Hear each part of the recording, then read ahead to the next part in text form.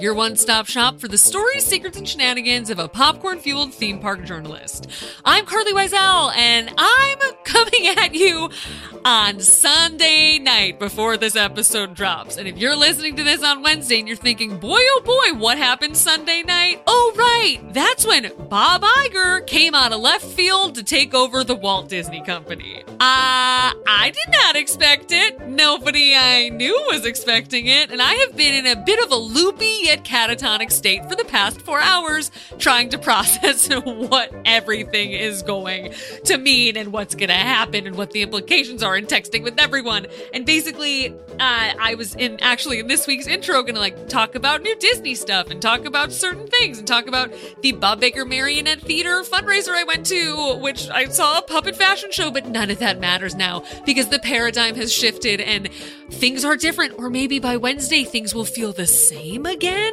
I don't know. I feel like I'm recording into the future, but you'll be listening to it in the past. And I don't want to say too much else because by Wednesday, anything can happen. If there's one thing I've learned tonight, it's that right when you think that you have a grasp on reality, oh boy, you are shook by the shoulders.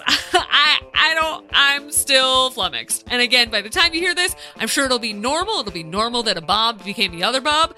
But either way, my biggest shock of the night is that, did you know Bob Iger has only been away from the Walt Disney Company for 11 months? 11 months. He was working there 12 months ago. It's been less than a year and he is back? I don't know. It feels... Just gonna say it again, Sunday night, you're listening to this days later, feels a little bit, the energy is a little like a college freshman coming back for Thanksgiving break, going to their high school to see if all their teachers remember them and still like them better than the high school seniors that are currently in the class. That's all I'm gonna say. The whole thing is bizarre, my brain has been broken and just oozed out like yolk in an egg. So with that, I'm going to poorly transition into this week's episode, which is Disenchanted Parade with Griffin Newman, who you all are going to love. It's a long time coming. I'm so happy Griff is finally on the podcast. It's just, there was never a reason that our two paths would cross podcastically, and now they have. And we've been kind of operating in similar circles for a while, and now it finally happened, and it was great, and I hope you love it. I will stop talking so we can probably play an ad after this, and then we will get right to our interview. Oh my god, things change so quickly around here. It's hard to keep up. Oh boy, oh boy. Stick around, we will be right back with Griffin Newman. Hey y'all, Darius Rucker here. You know, a lot of people ask me, what inspires your music? And one of the big things is a strong sense of place. That's why I love my home state of South Carolina and want to share the awesome things it has to offer. From the beautiful mountains down to the sunny coast, it's got it all. Not to mention two of my personal favorites, great golf and amazing food. Come see why I love this place. Visit discoversouthcarolina.com.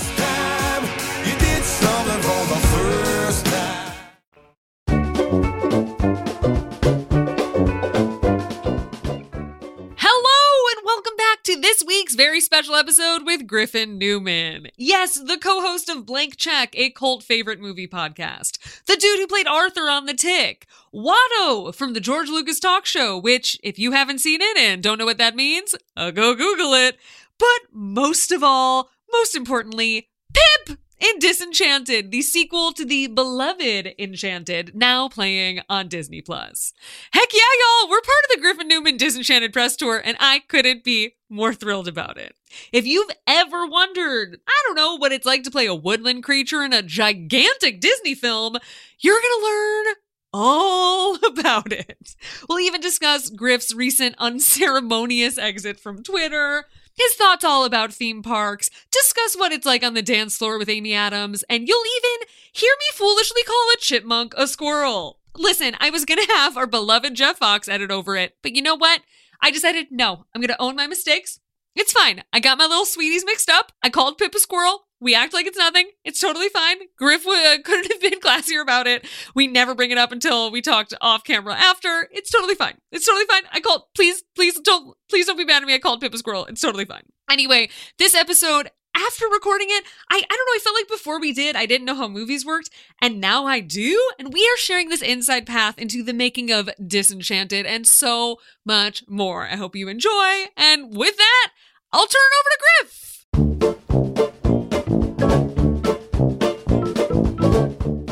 Griffin Newman, welcome to Very Amusing. Hello. Thank you so much for having me here.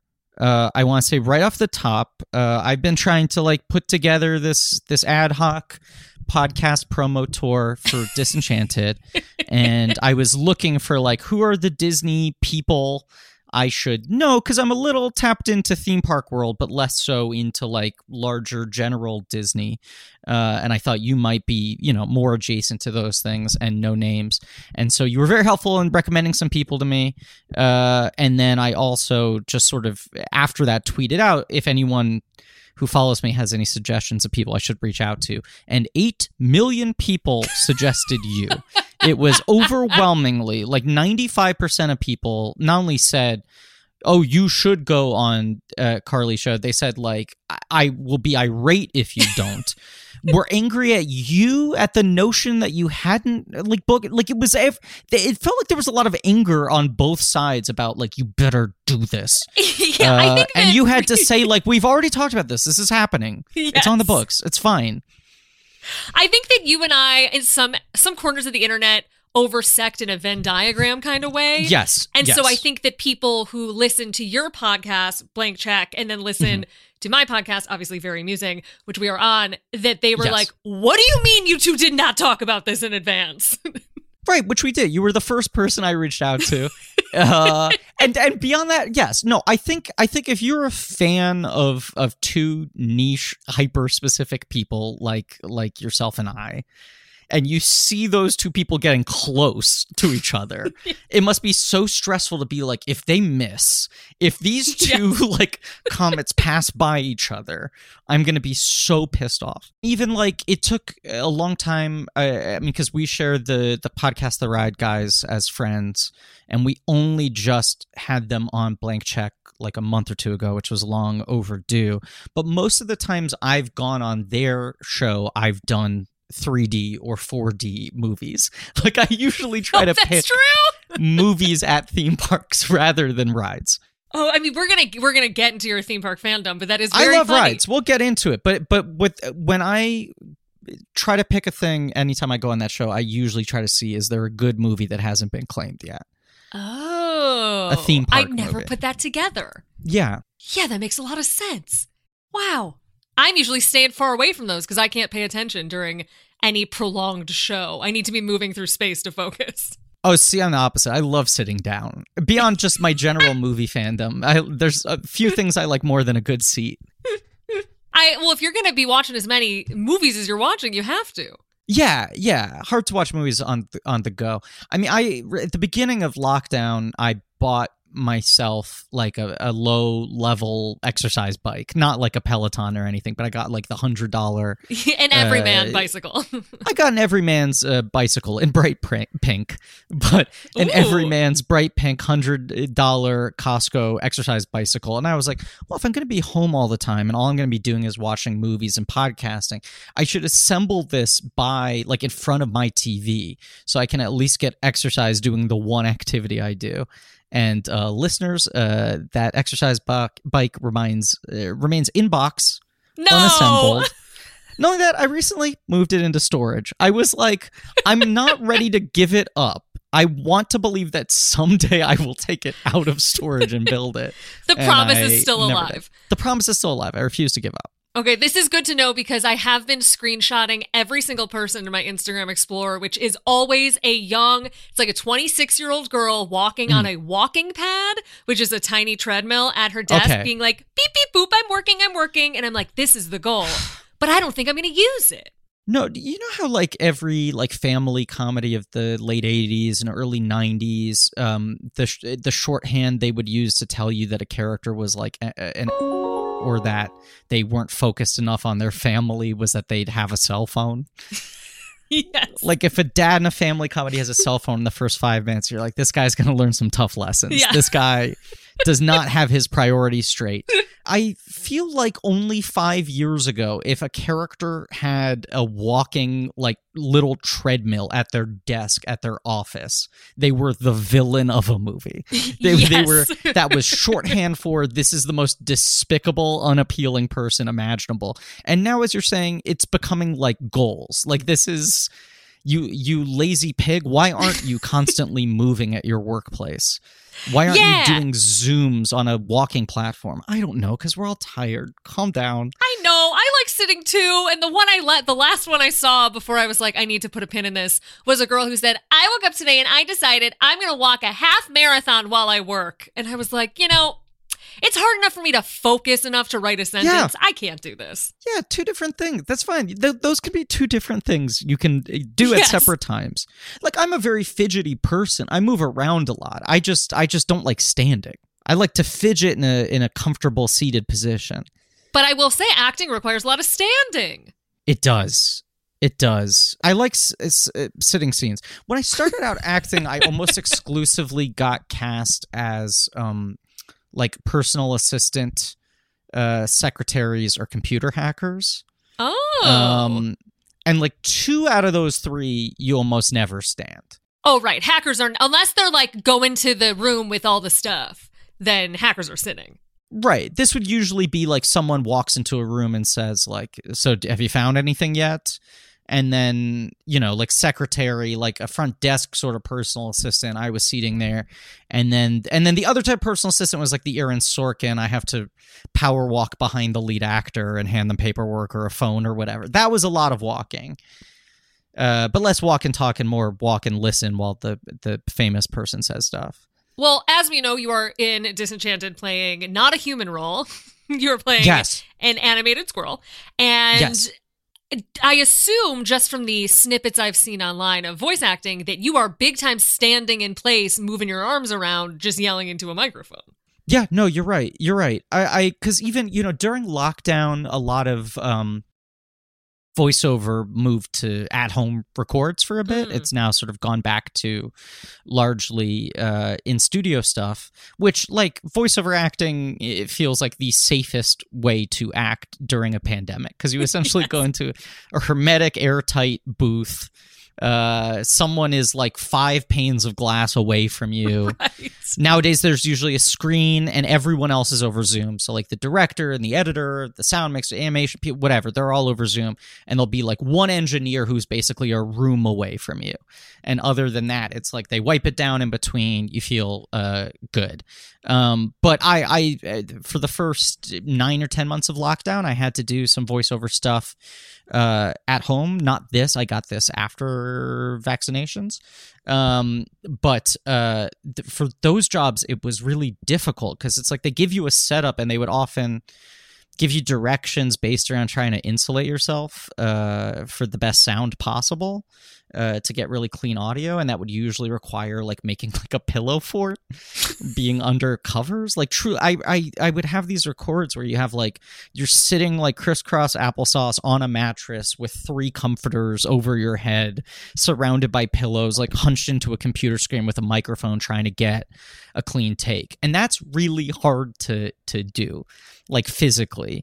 As much as I don't like standing, it's a lot easier to do voice acting when you're sort of just like open physically, you know, and in position. And I always like when I saw clips like what you're talking about of voice actors or movie stars doing animated roles or whatever, and you see them flailing around and making crazy facial expressions, I was like, that's for show. That's so clearly like B-roll promotional footage stuff, and you can tell they're wearing makeup and they got 3 cameras on them and they're well dressed, they're wearing the coolest leather jacket. This isn't like real footage. No one actually does this. And I would always do voiceover like almost in a fetal position, like standing, but like folded into myself with my arms wrapped tightly across my chest, because I was just like so insecure, and I was trying to find whatever voice and just hyper focusing on just that, not my body and whatever.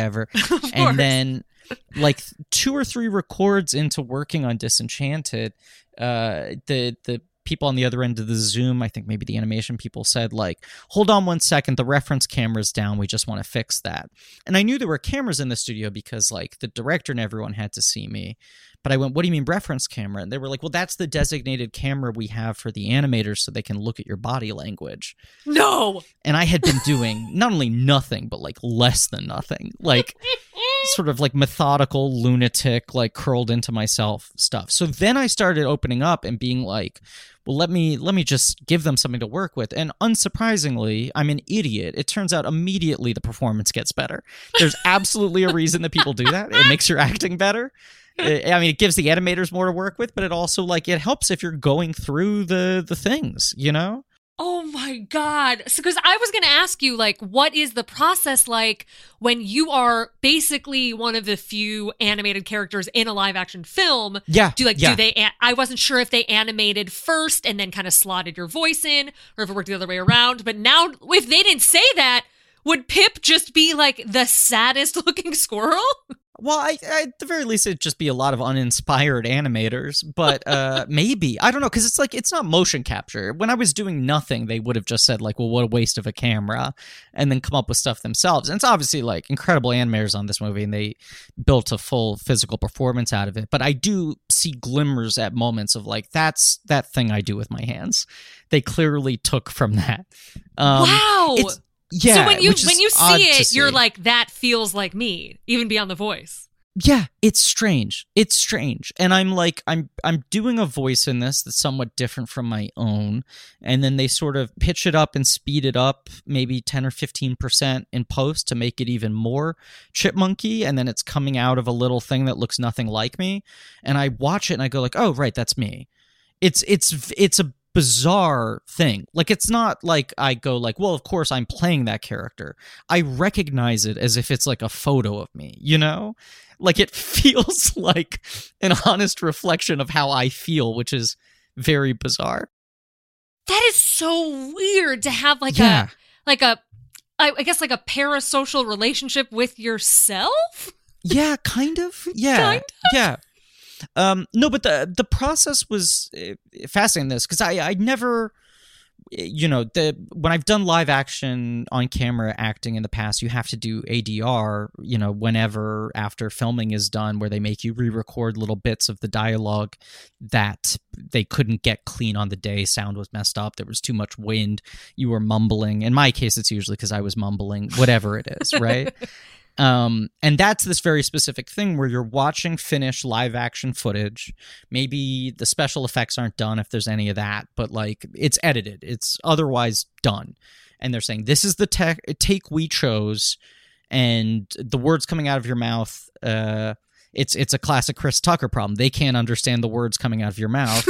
So they want you to redo the dialogue, and you have to try to match it dead on 100% to what your face is doing, the timing, the lips moving. That's when you start to get more into, when I would do that, I would more physically act it out, because you're trying to match, like, oh, I was walking, I stepped on this line, or I grabbed this thing with my hand, anything you can do. And it's this really, really tedious, unpleasant process, mostly because you're watching finished takes from months ago and saying, like, I can't change that. There's nothing you can do to, like, let me have another take of this where I don't make that stupid face. And it's all just, like, locked in. And then animation voiceover is the opposite, where you're pretty much going in with, like, a blank slate. I got cast on a Tuesday. Uh-huh. They had started filming the live action portion of the movie that Monday, the day before. Okay. And they said, we need you to get into a studio immediately. Which basically the soonest window the director had available was that Saturday morning to go into a studio and record the whole movie. And oh my God. Like, yeah, so like this isn't, hopefully this isn't the final audio we're going to use, or at least we won't use most of it. We can improve it later, but we need to have at least a workable version of every line you have in the film. My character's in the whole movie. So it was like this marathon of, like, I want to say 4 or 5 hours of doing the whole movie to nothing. Oh my God. Truly nothing. And then every 3 or 4 months, I'd go back in after that. And then, the second time I go in, they now have scenes edited together. They've shot the movie, production's finished. Now all the animation stuff starts. And so I'm watching like edited scenes where Amy Adams is there talking to a blank space, right? She's in her house and she keeps on looking at a corner of the table, and that's where I'm supposed to go. So then I'm watching the edited footage with nothing there. And there are a couple sections in the movie that are totally hand-drawn that takes place in Andalasia, the cartoon world. So those I would see more storyboards, animatics. And then it's like time goes on where you're like, okay, there's like a gray blob the shape of a chipmunk that doesn't really move. Then it's like a PlayStation 1 version of the character with no fur. And then you go up to like PlayStation 2, 3, 4, 5. It's like every time I go in, it's a little more like what it's going to look like in the movie. But those early stages are where you really have space to try new things because they haven't done all the expensive parts in animation. If you have new ideas for lines or a funnier bit of energy or whatever that might change the physicality, you can do it there. The later you get into the process, the more it's like refining what's already there, because they don't want to make people have to go back and redo stuff when it's 90% done. Because you're essentially a lead of the film, but you're not physically there. I'm one of the principal characters, yeah. Oh, okay. we can say that. That's fine. Yeah, I'm one of the only... You're a lead to us, Griff. You're a lead. I appreciate that. Well, I feel like that's... Amy Adams is the lead of the movie. I suppose. My character's on the poster, and he's the only character who isn't human on the poster. So it's like... This is what I'm talking about.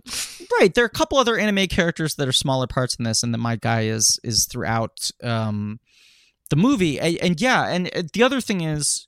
when you get deeper and deeper into editing, if they're having problems with the story or they think there's room for a better joke or whatever it is, my character becomes like the easiest way to fix those things because he's the one thing that isn't finished, Yeah. So I'd have a lot to do every time I came in because they'd go, well, now we're cutting it together and we're realizing this scene plays like this. And maybe instead we can't reshoot the stuff with Amy, but if we do have Pip say this instead, or he's more this tone than that tone.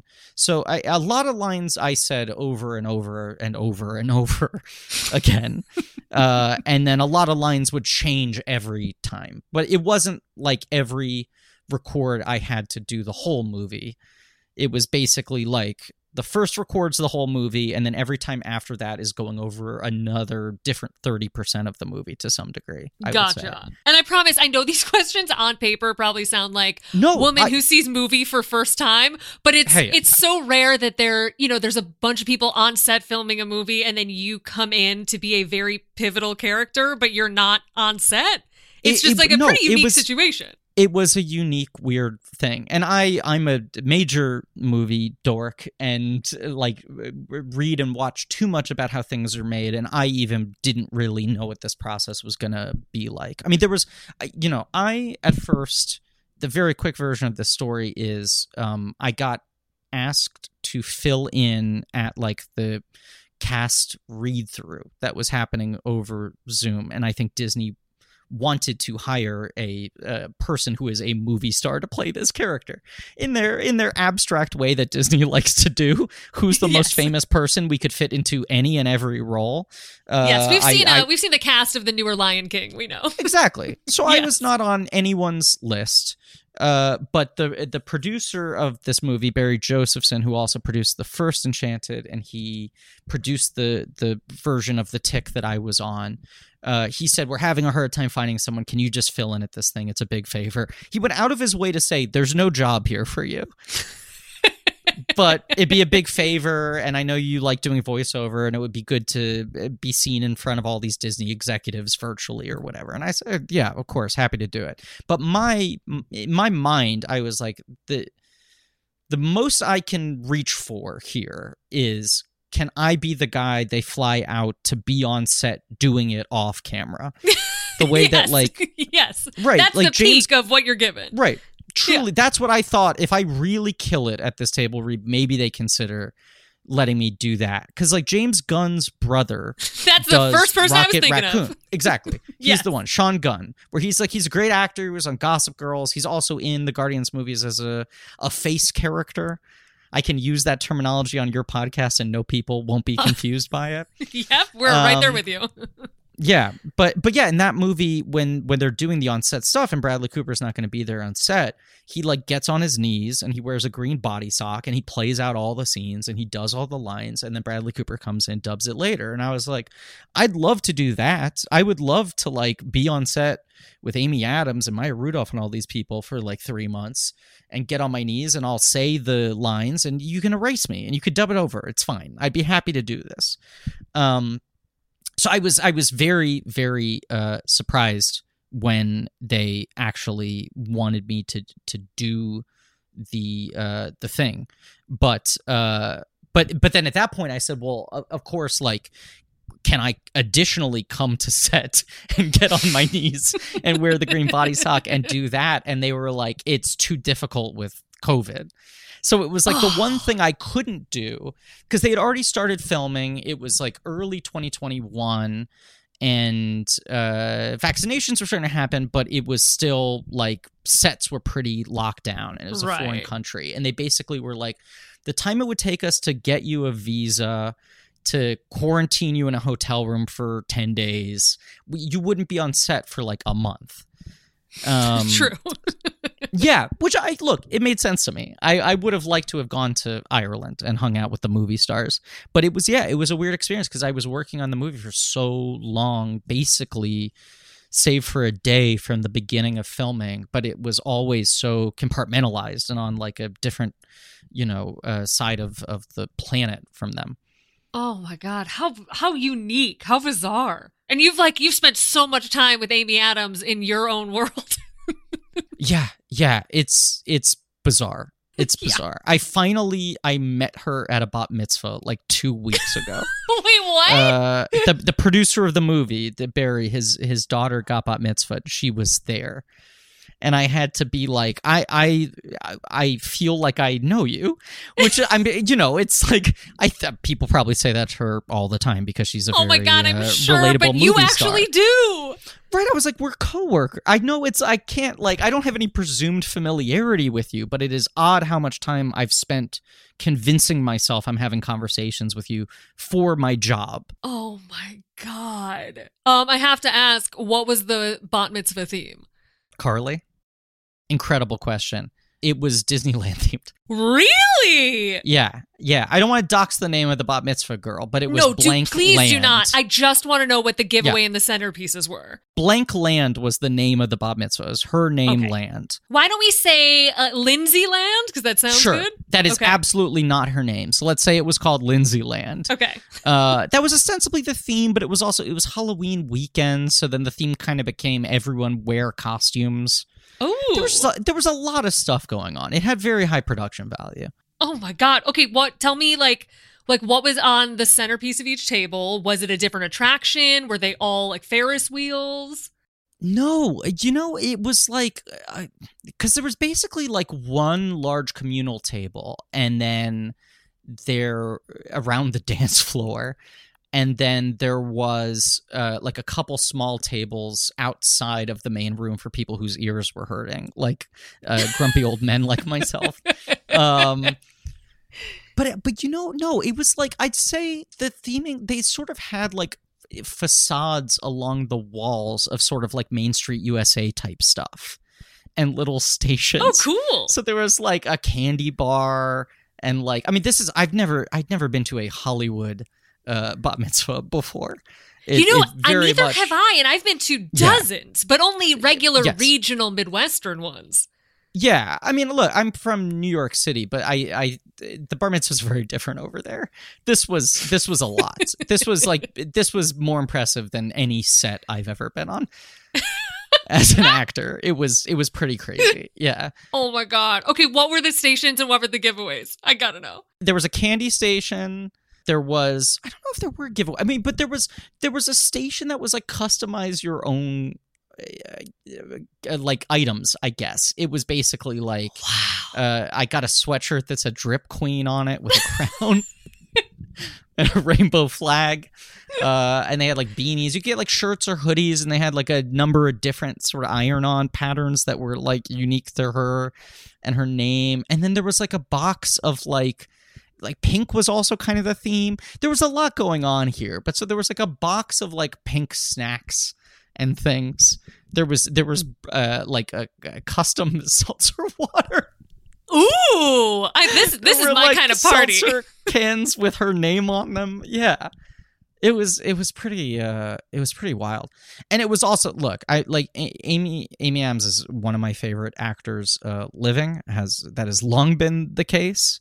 So like the fact that I'm in this movie, I'm in her movie, acting separate of her but in scenes with her is like a thing that is beyond exciting to me. I've always thought so highly of her, couldn't think more highly of her.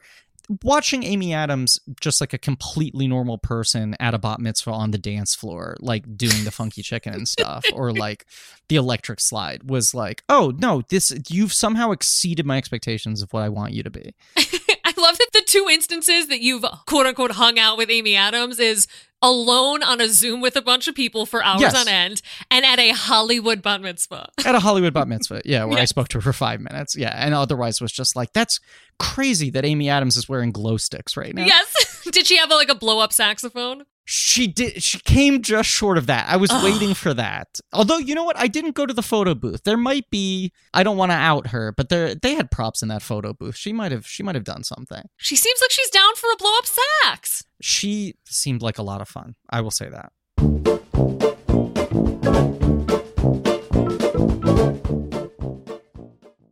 Okay, you know that feeling that everyone knows something that you don't? For me, that used to be Quince, but no more. Quince is a truly astounding retailer, essentially carrying everything a person on your mood board would wear. We're talking washable silk blouses, chic leather bags, 14-karat gold jewelry, European linen dresses, and the best part of all is that Quince items are priced 50 to 80% less than similar brands. They're up here with $50 Mongolian cashmere sweaters.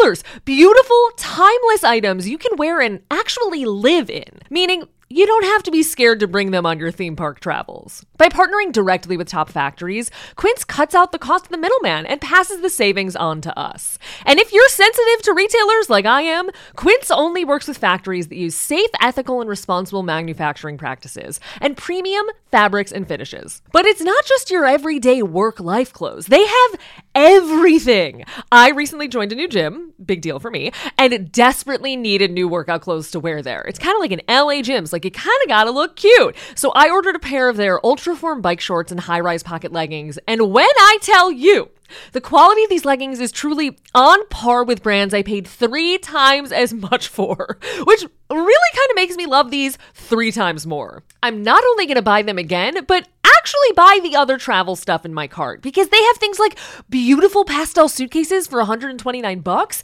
and these wildly affordable compression packing cubes that I have been waiting forever to buy compression packing cubes, and they're always so pricey. And here, the price fits.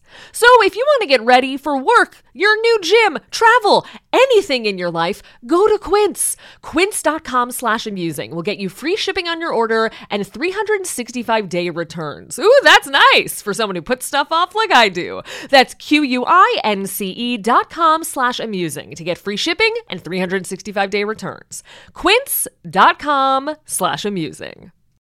Hey y'all, Darius Rucker here. You know, a lot of people ask me, what inspires your music? And one of the big things is a strong sense of place. That's why I love my home state of South Carolina and want to share the awesome things it has to offer. From the beautiful mountains down to the sunny coast, it's got it all. Not to mention 2 of my personal favorites, great golf and amazing food. Come see why I love this place. Visit discoversouthcarolina.com.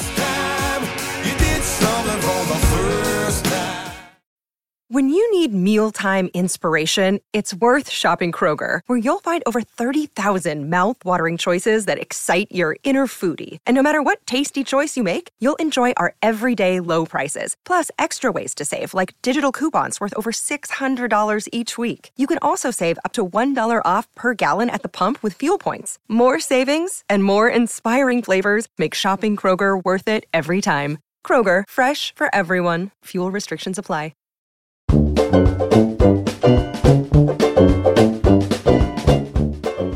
Okay, I guess we will transition from Lindsayland to Disneyland, which, when I was prepping for this, by the way, not easy to prep for an interview when someone is suspended on Twitter. not easy. I know. Blame Elon. No, it's But you're free. You're free. Carly, I truly feel that way. I had so many friends texting me because I tweeted a thing. I changed my name and my photo to Elon Musk, and I had a verified account, and it was the day that he said, unless you specifically cite it as parody, if you impersonate someone else, you'll be permanently suspended. So I tweeted, change my mind, parody is legal again, have at it. But then I wrote in parentheses underneath, this is a parody. Like, that was my bit I was doing, and I was banned within 2 hours of that tweet. And I had so many friends go like, holy, are you freaking out? My condolences. And I truly was like, I feel free. I feel free. Oh, I finally have pushed myself off of this thing that has haunted my life for 13 years.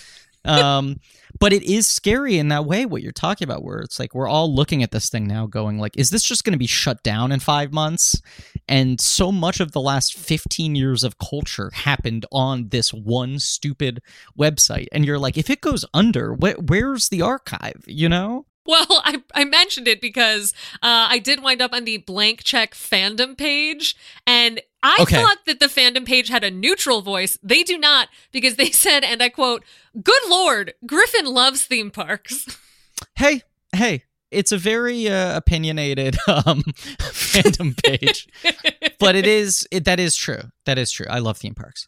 So, okay, tell me, like, how did it start? Did you go as a kid? Did you fall in love with them as an adult? Are you a Disney person? Are you a Universal person? Like, what is your theme park purview? Okay, multiple questions. I'll take 2 hours to answer all of these. My mom is French. She grew up in Paris. So we would visit Paris a fair amount every couple of years or so.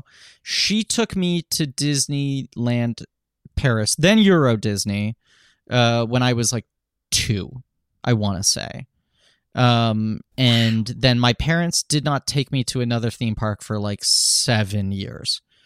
And I was just like irate. And I would see friends of mine going on these trips, coming back with photos, and I'd be so jealous. And I'd go, why can't I go to Disney? My mom would go, we took you. You don't remember?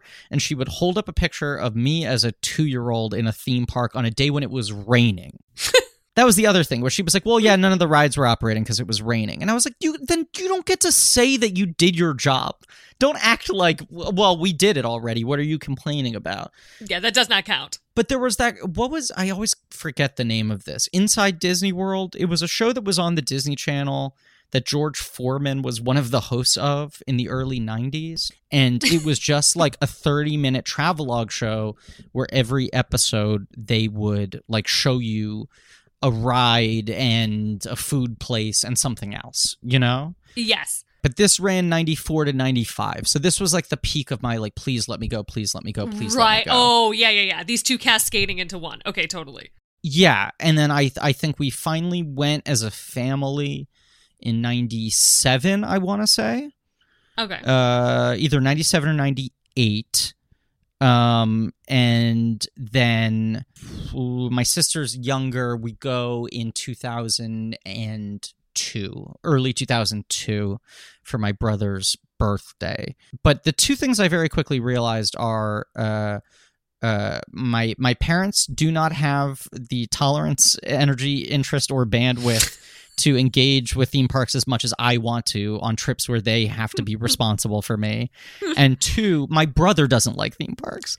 So he'd always be the one being like, can we go back to the hotel? I'm tired. And I would want to do everything. Right. So when I was able to start going to these places by myself as an adult or with friends, that was really a game changer. So I live in New York, but I would go out to LA a lot for work stuff, or more often trying to get work stuff, and would try to go out there. Universal in particular, I really grew to love Universal Hollywood, which I've been to before as a kid, but there's something about just how manageable it is as a park. It's like you want to rally behind it in a way. Yeah, but also just for me, it's like I'm like in LA for a week. I can go there and go on every ride, and that's half a day. Yes. You know, and it's not a commute. It's not like, you know, I don't have to go all the way to Anaheim. It's not going to cost me as much. It's not going to take as much time, and I'll get on everything. Like the lines won't be as long. Yeah. So I go to Universal almost every time I go to LA, to the point where I have an annual pass even though I don't live in LA. Wow. Their annual pass deal is still bananas. It doesn't make any sense. Nobody must buy it. Right, but it's basically the annual pass costs, I think, 40% more than a one-day ticket. Oh, yeah, and you can turn a one-day ticket into an annual pass with nothing. Right, so I just, every year I get a new annual pass, and I probably go 4 or 5 times a year. And like sometimes I go and I'll just go on one ride and I'll do the Simpsons and I'll eat a Krusty Burger and have a Duff and whatever. Great time. I have a great time. This is one of the greater brags of my life in terms of just the sense of accomplishment I felt. I was screen testing for a network sitcom pilot that was for NBC. This was about 10 years ago. And so they flew me out to LA to do the final sort of screen test, chemistry test with the other actors they had cast. And it was down to me and like 4 other guys to play the best friend on this sitcom, the weirdo roommate. And it was all going to be at the NBC offices, which are right there in Universal City. Yeah. So they put me up in that hotel. Ooh, the hotel! The Telly Savalas Hotel. Wow. So I like get into LA maybe 6 p.m., right? And I get into my hotel room and I look out the window and the theme park is right there. And I call my mom. She's, you know, tell her I landed okay. Pep talk for this big audition tomorrow, which is like the biggest thing, the biggest career opportunity I've had far and away up until this point. And I'm like, she's, how's the hotel? And I go, it's great. I'm looking at my window. Universal Studios is right there. It's kind of amazing. And she goes, do not even think about going to the theme park tomorrow. Do not even think about it. She was like, what time is your test? And I was like, they're going to pick me up in the lobby of the hotel at 1 o'clock. And she said, don't do it. What time? And I was like, no, but it opens at like 9 or 10. I could go. I could do it. And she's like, don't do, this is the most important day of your life. If you run late, if you're tired, if you're sweaty, if you don't have time to like shower, to learn your lines or whatever. And I was like, okay, fine. I'm not going to do it.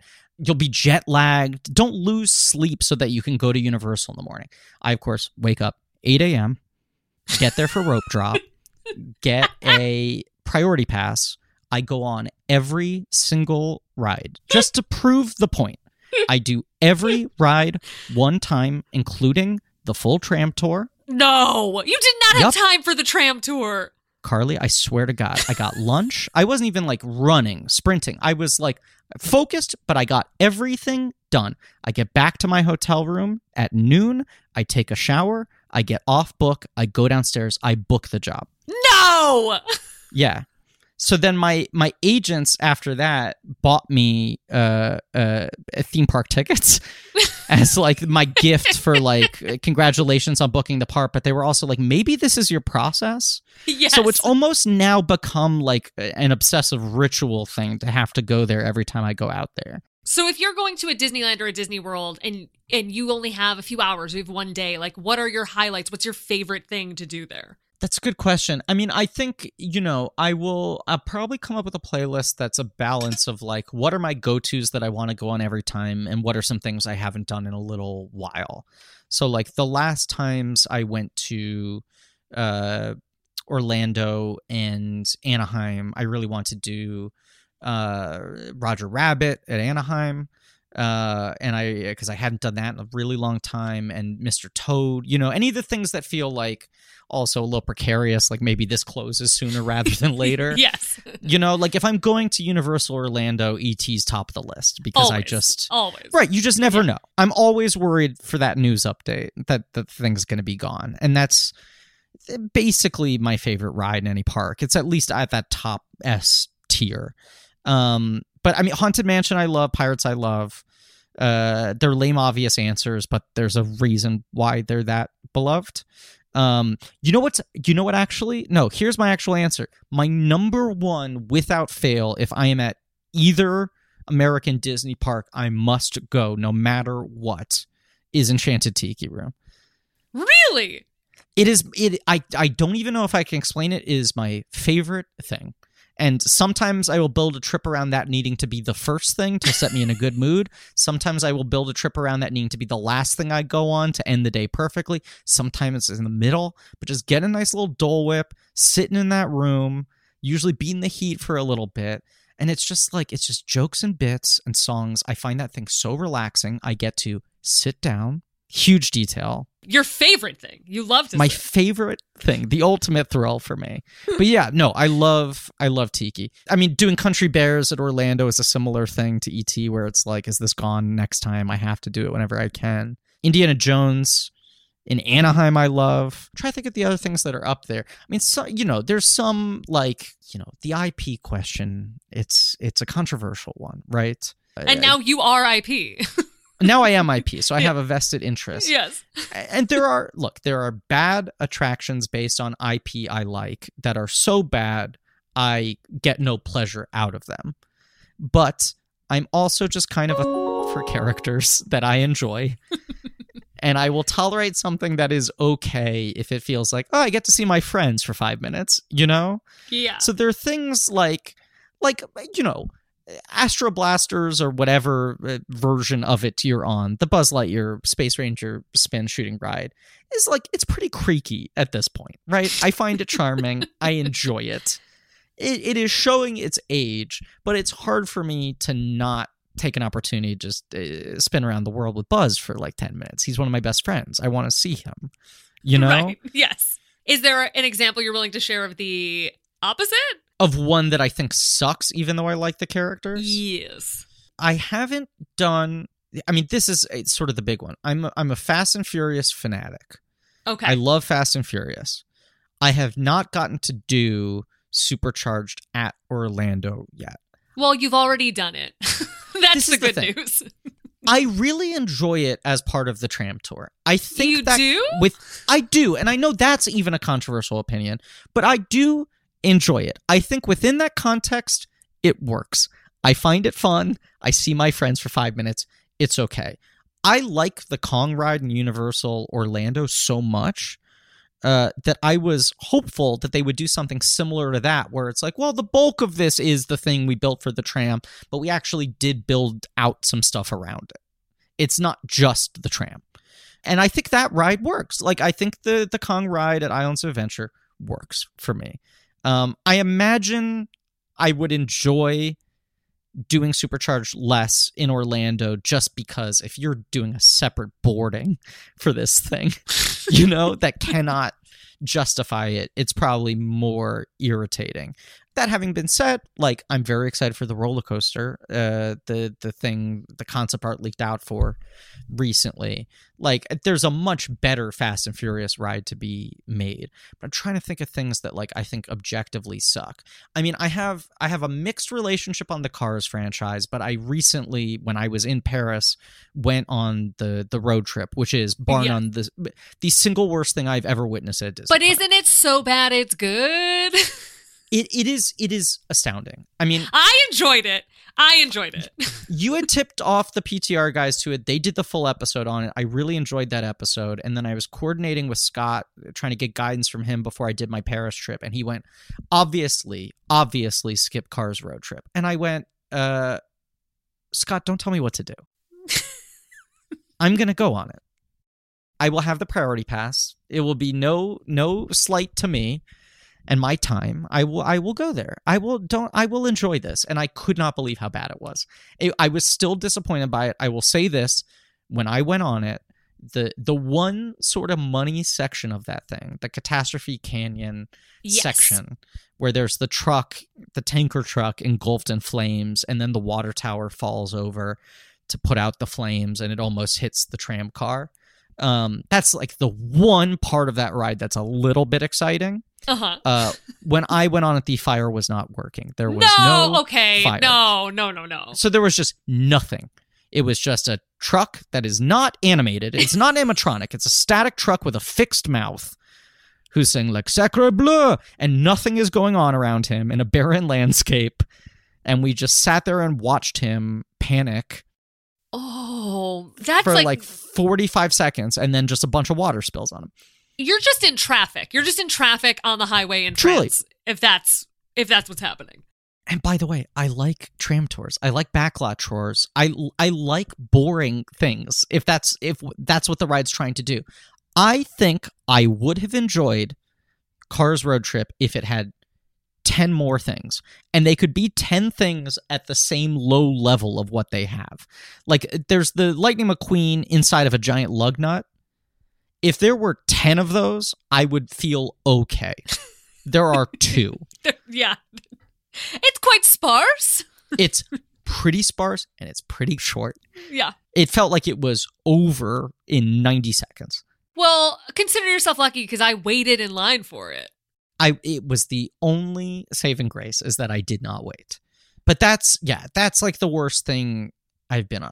What would your version of the Great Movie Ride be? Oh, that's such a good question, Carly. I mean, that was probably my favorite ride of all time. Unsurprisingly. I had a feeling. Yeah, Dearly Departed. There was that pitch at one point that they were going to have the Muppets take over the Great Movie Ride, which I thought was such a good idea. This is a pro-Muppet podcast, just to let you know. We are all in favor of this. The Muppets are practically my religion. And I especially Muppet Vision 3D, another thing that's top of list, have to go every time I'm in Orlando, always worried about its closing. I was so encouraged when there was sort of the whispers of Muppet Great Movie Ride, because it felt like, well, that will give them some new place of permanence, and it also keeps this ride intact. But that's another one where it's just like, the underrated aspect of that ride is it being 20 minutes long.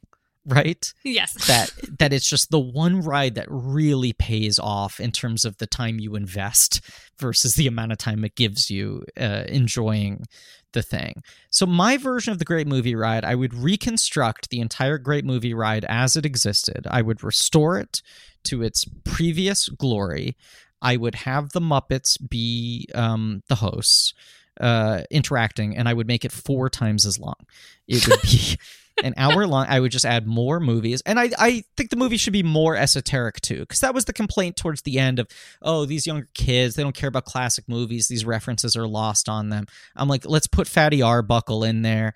Let's do Maya Deren. Let's do the early days of experimental non-narrative film. Oh my God. Let's have like a whole like Robert Downey Sr. wing.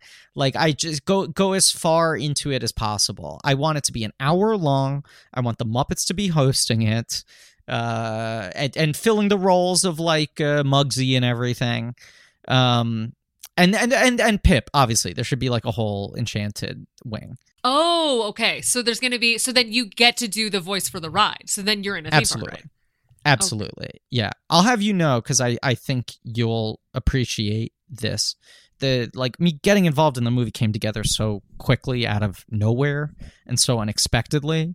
And the one thing in the hassle of like trying to get a contract signed so I could start working 3 days after they offered me the role that I fought for was just like, I don't want there to be any sound alike for Pip. I want to do everything.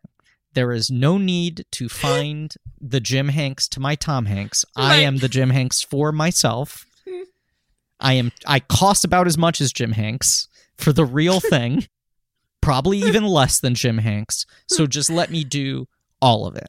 Like anything that comes about, any new dialogue that needs to be recorded for Pip in any form, for merchandise, for parks or whatever, let me do it. So I just like, I'm very eagerly awaiting the release of the film and the response, and hoping that people like it, and hoping that there is a demand for there to be anything new. Because my dream, I'd say, is to do the like pre-ride announcement.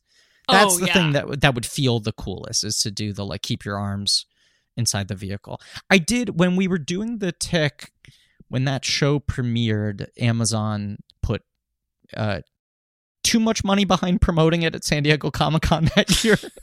in a way that felt less about them promoting our show and more about being like, look, we have a superhero show too.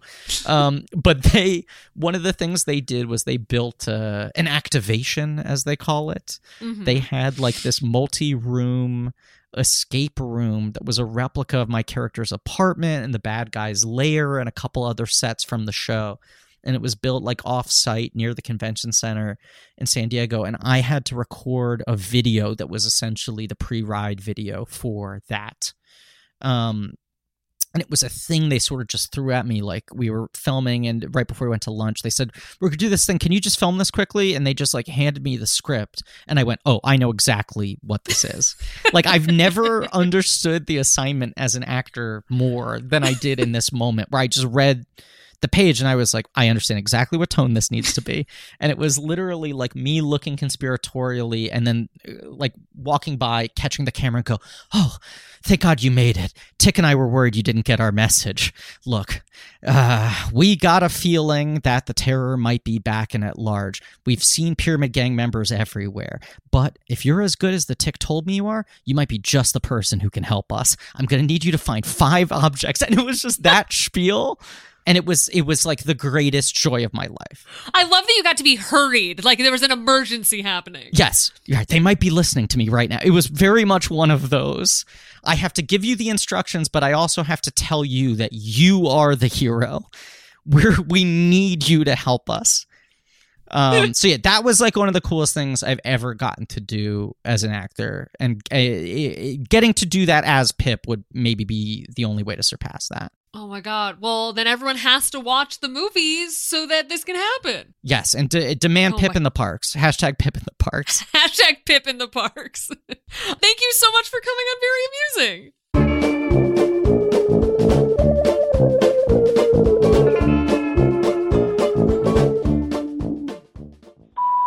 Hi, Carly. My name is Charlie, and I wanted your opinion on Christmas at Disney World.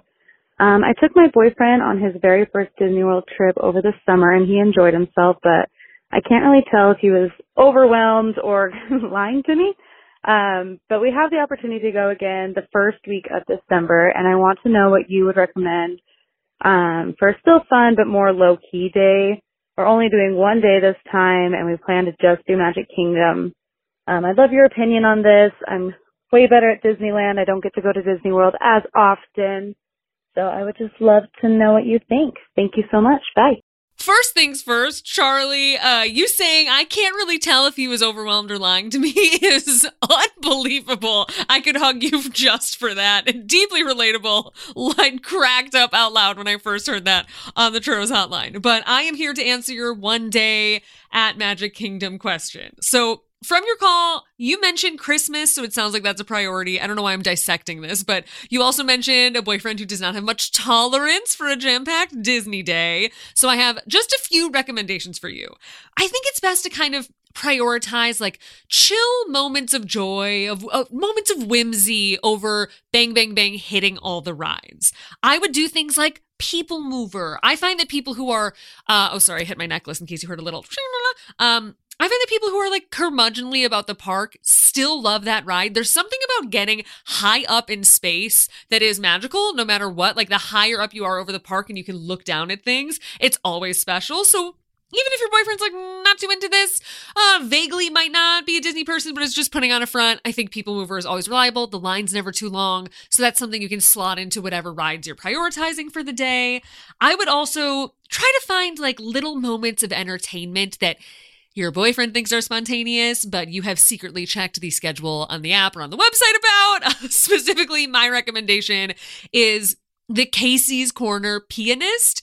I am always the happiest I am at Magic Kingdom for the most part, except for like being on Space Mountain, is when, or eating popcorn or eating anything, let's be real, is when the Casey's Corner Pianist is playing. It is so magical. It is so special. It just feels like old, like you're in the parks, but you traveled through time. It's the best. So I would check the time schedule on the website, plop him down, have him hold a table, go get a pretzel at the pretzel cart in the hub, then mobile order cheese inside at Casey's Corner. Don't worry, not like I've done this before. And then you get to sit, you get to have a fun little Disney snack, you get to take in some music. It's very joyful. It's very great. And if you reach a point throughout the day where you're like, oh no, this dude needs a break, take a boat, leave the park. I know you'll come back, don't worry. Leave the park, take a boat to the Grand Floridian, and that's where you'll get a dose of more quaint, quiet, intimate Christmas time fun. You can enjoy the tree, get a photo there. You can buy gingerbread at the gingerbread house they have in the Grand Floridian lobby. It's nice. You'll take a break from the hectic parks, and then you can easily head back in after you have that moment where you're just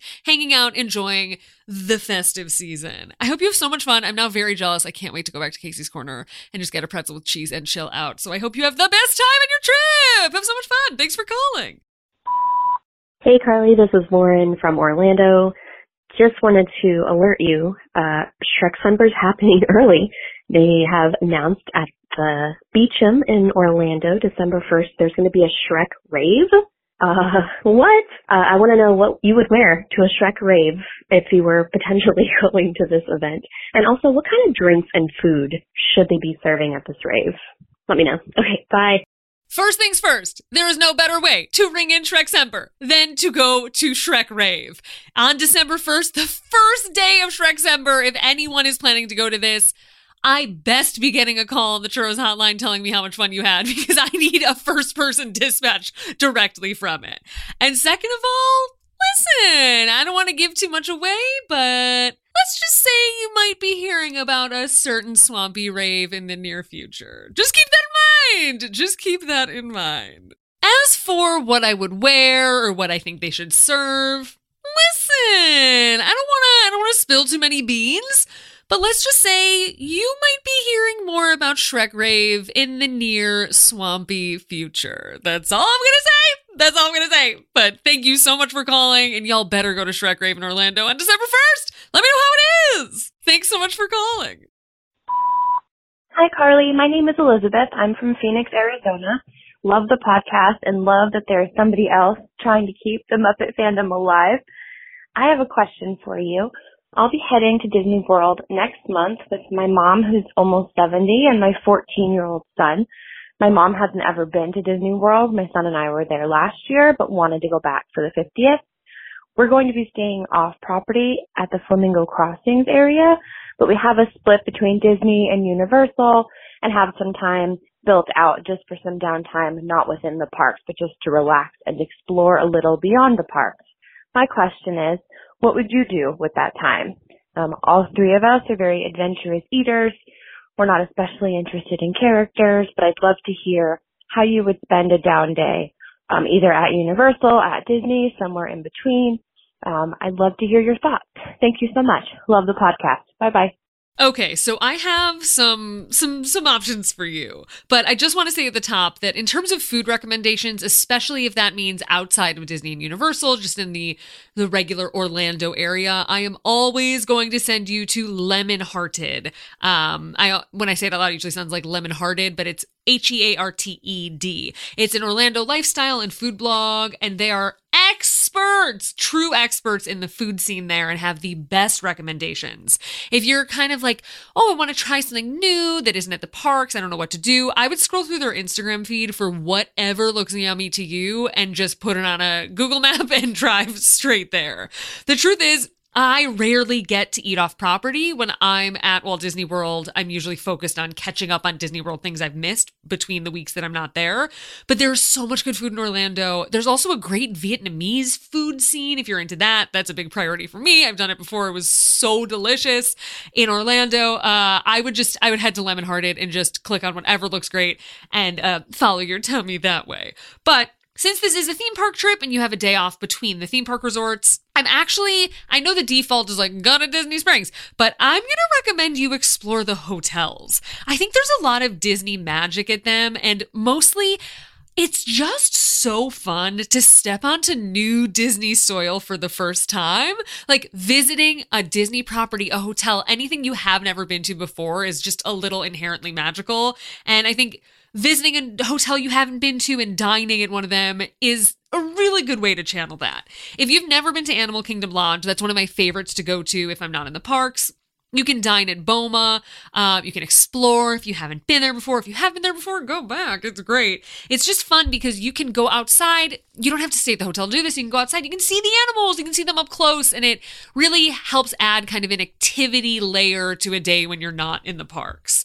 If you're kind of like tired of Animal Kingdom Lodge, if you've done that a lot, I'm going to send you to Disney's old Key West resort. And here's why.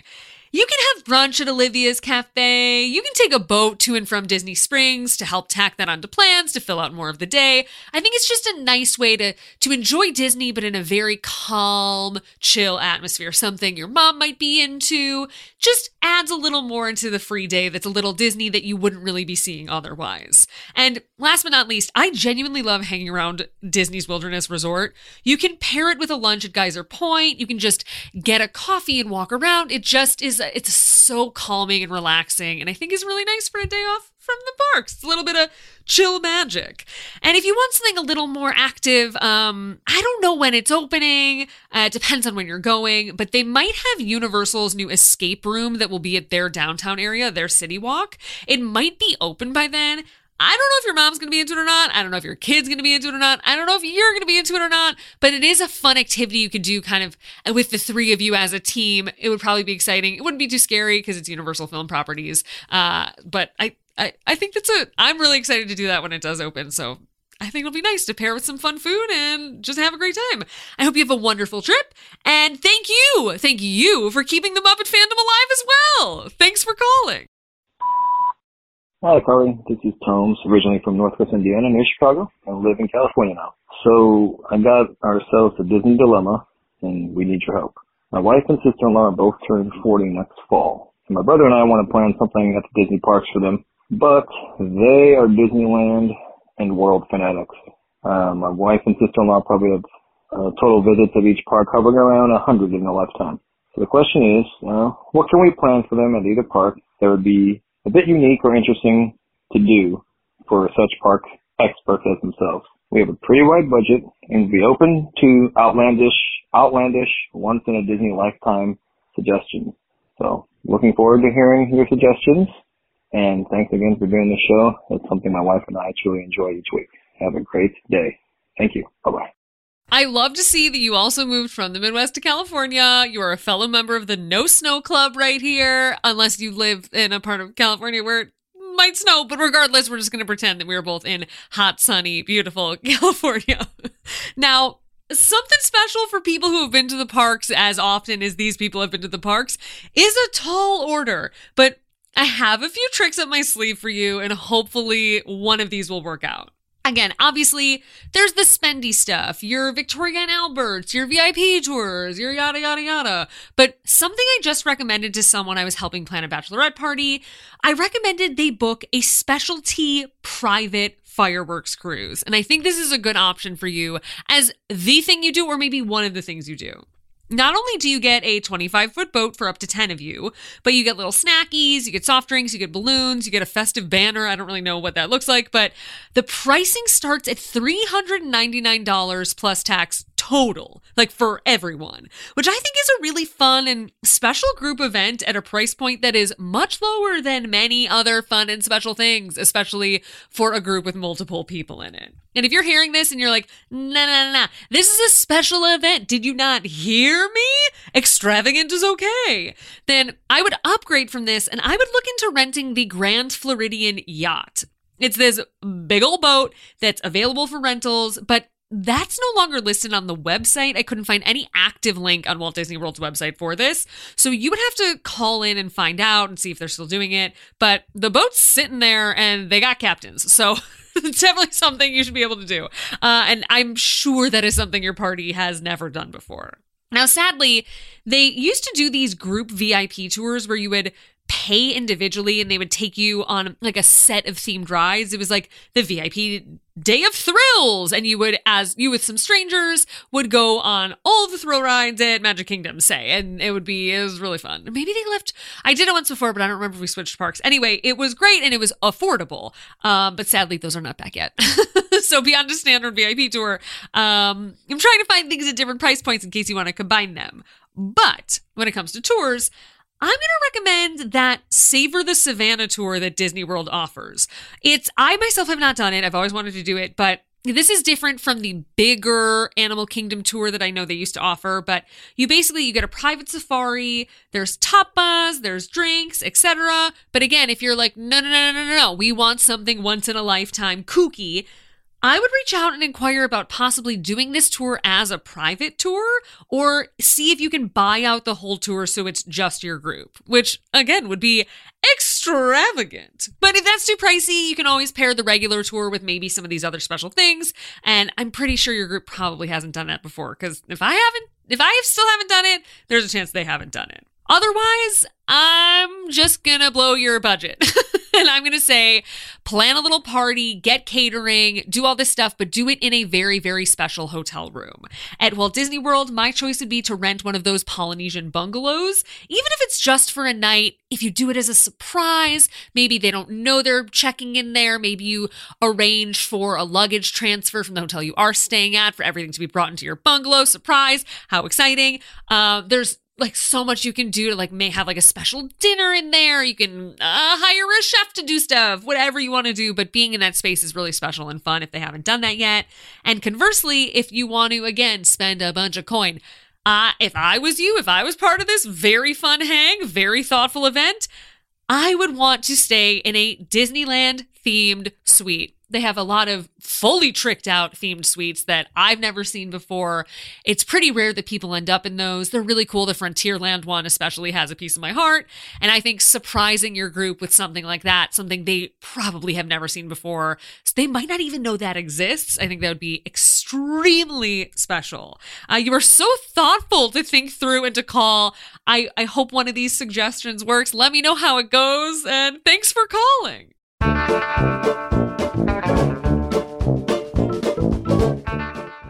Hey y'all, Darius Rucker here. You know, a lot of people ask me, what inspires your music? And one of the big things is a strong sense of place. That's why I love my home state of South Carolina and want to share the awesome things it has to offer. From the beautiful mountains down to the sunny coast, it's got it all. Not to mention two of my personal favorites, great golf and amazing food. Come see why I love this place. Visit discoversouthcarolina.com.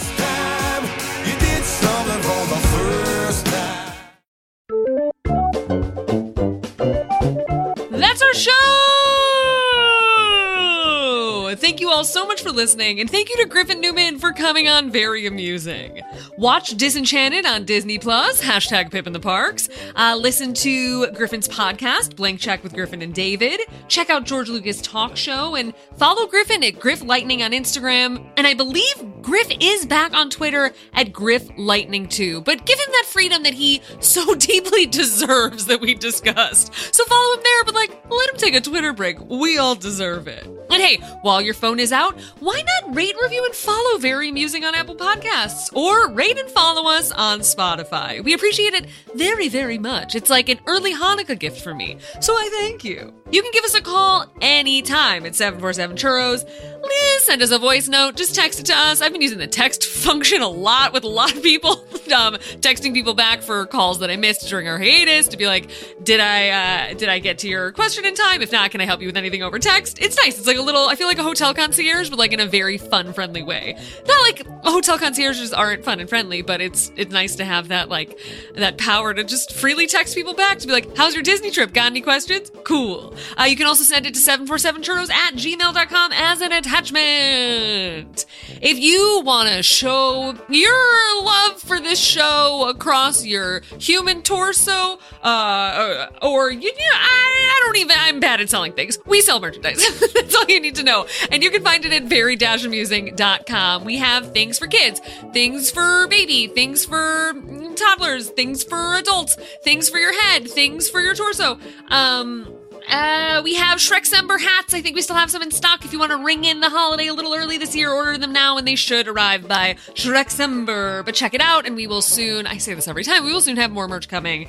We're in the design process, so get amped. You can follow me at Carly Wiesel on Twitter, on Instagram, on TikTok, and you can join the Fomily at facebook.com/groups/Carly Wiesel. This episode was edited creatively by Jeff Fox. And FYI, this week was my mom's birthday, so wish her a happy belated birthday if you're hearing this, because we love my mom who works for free on this podcast. Thank you very much, Mom. Thanks so much for listening. See you real soon.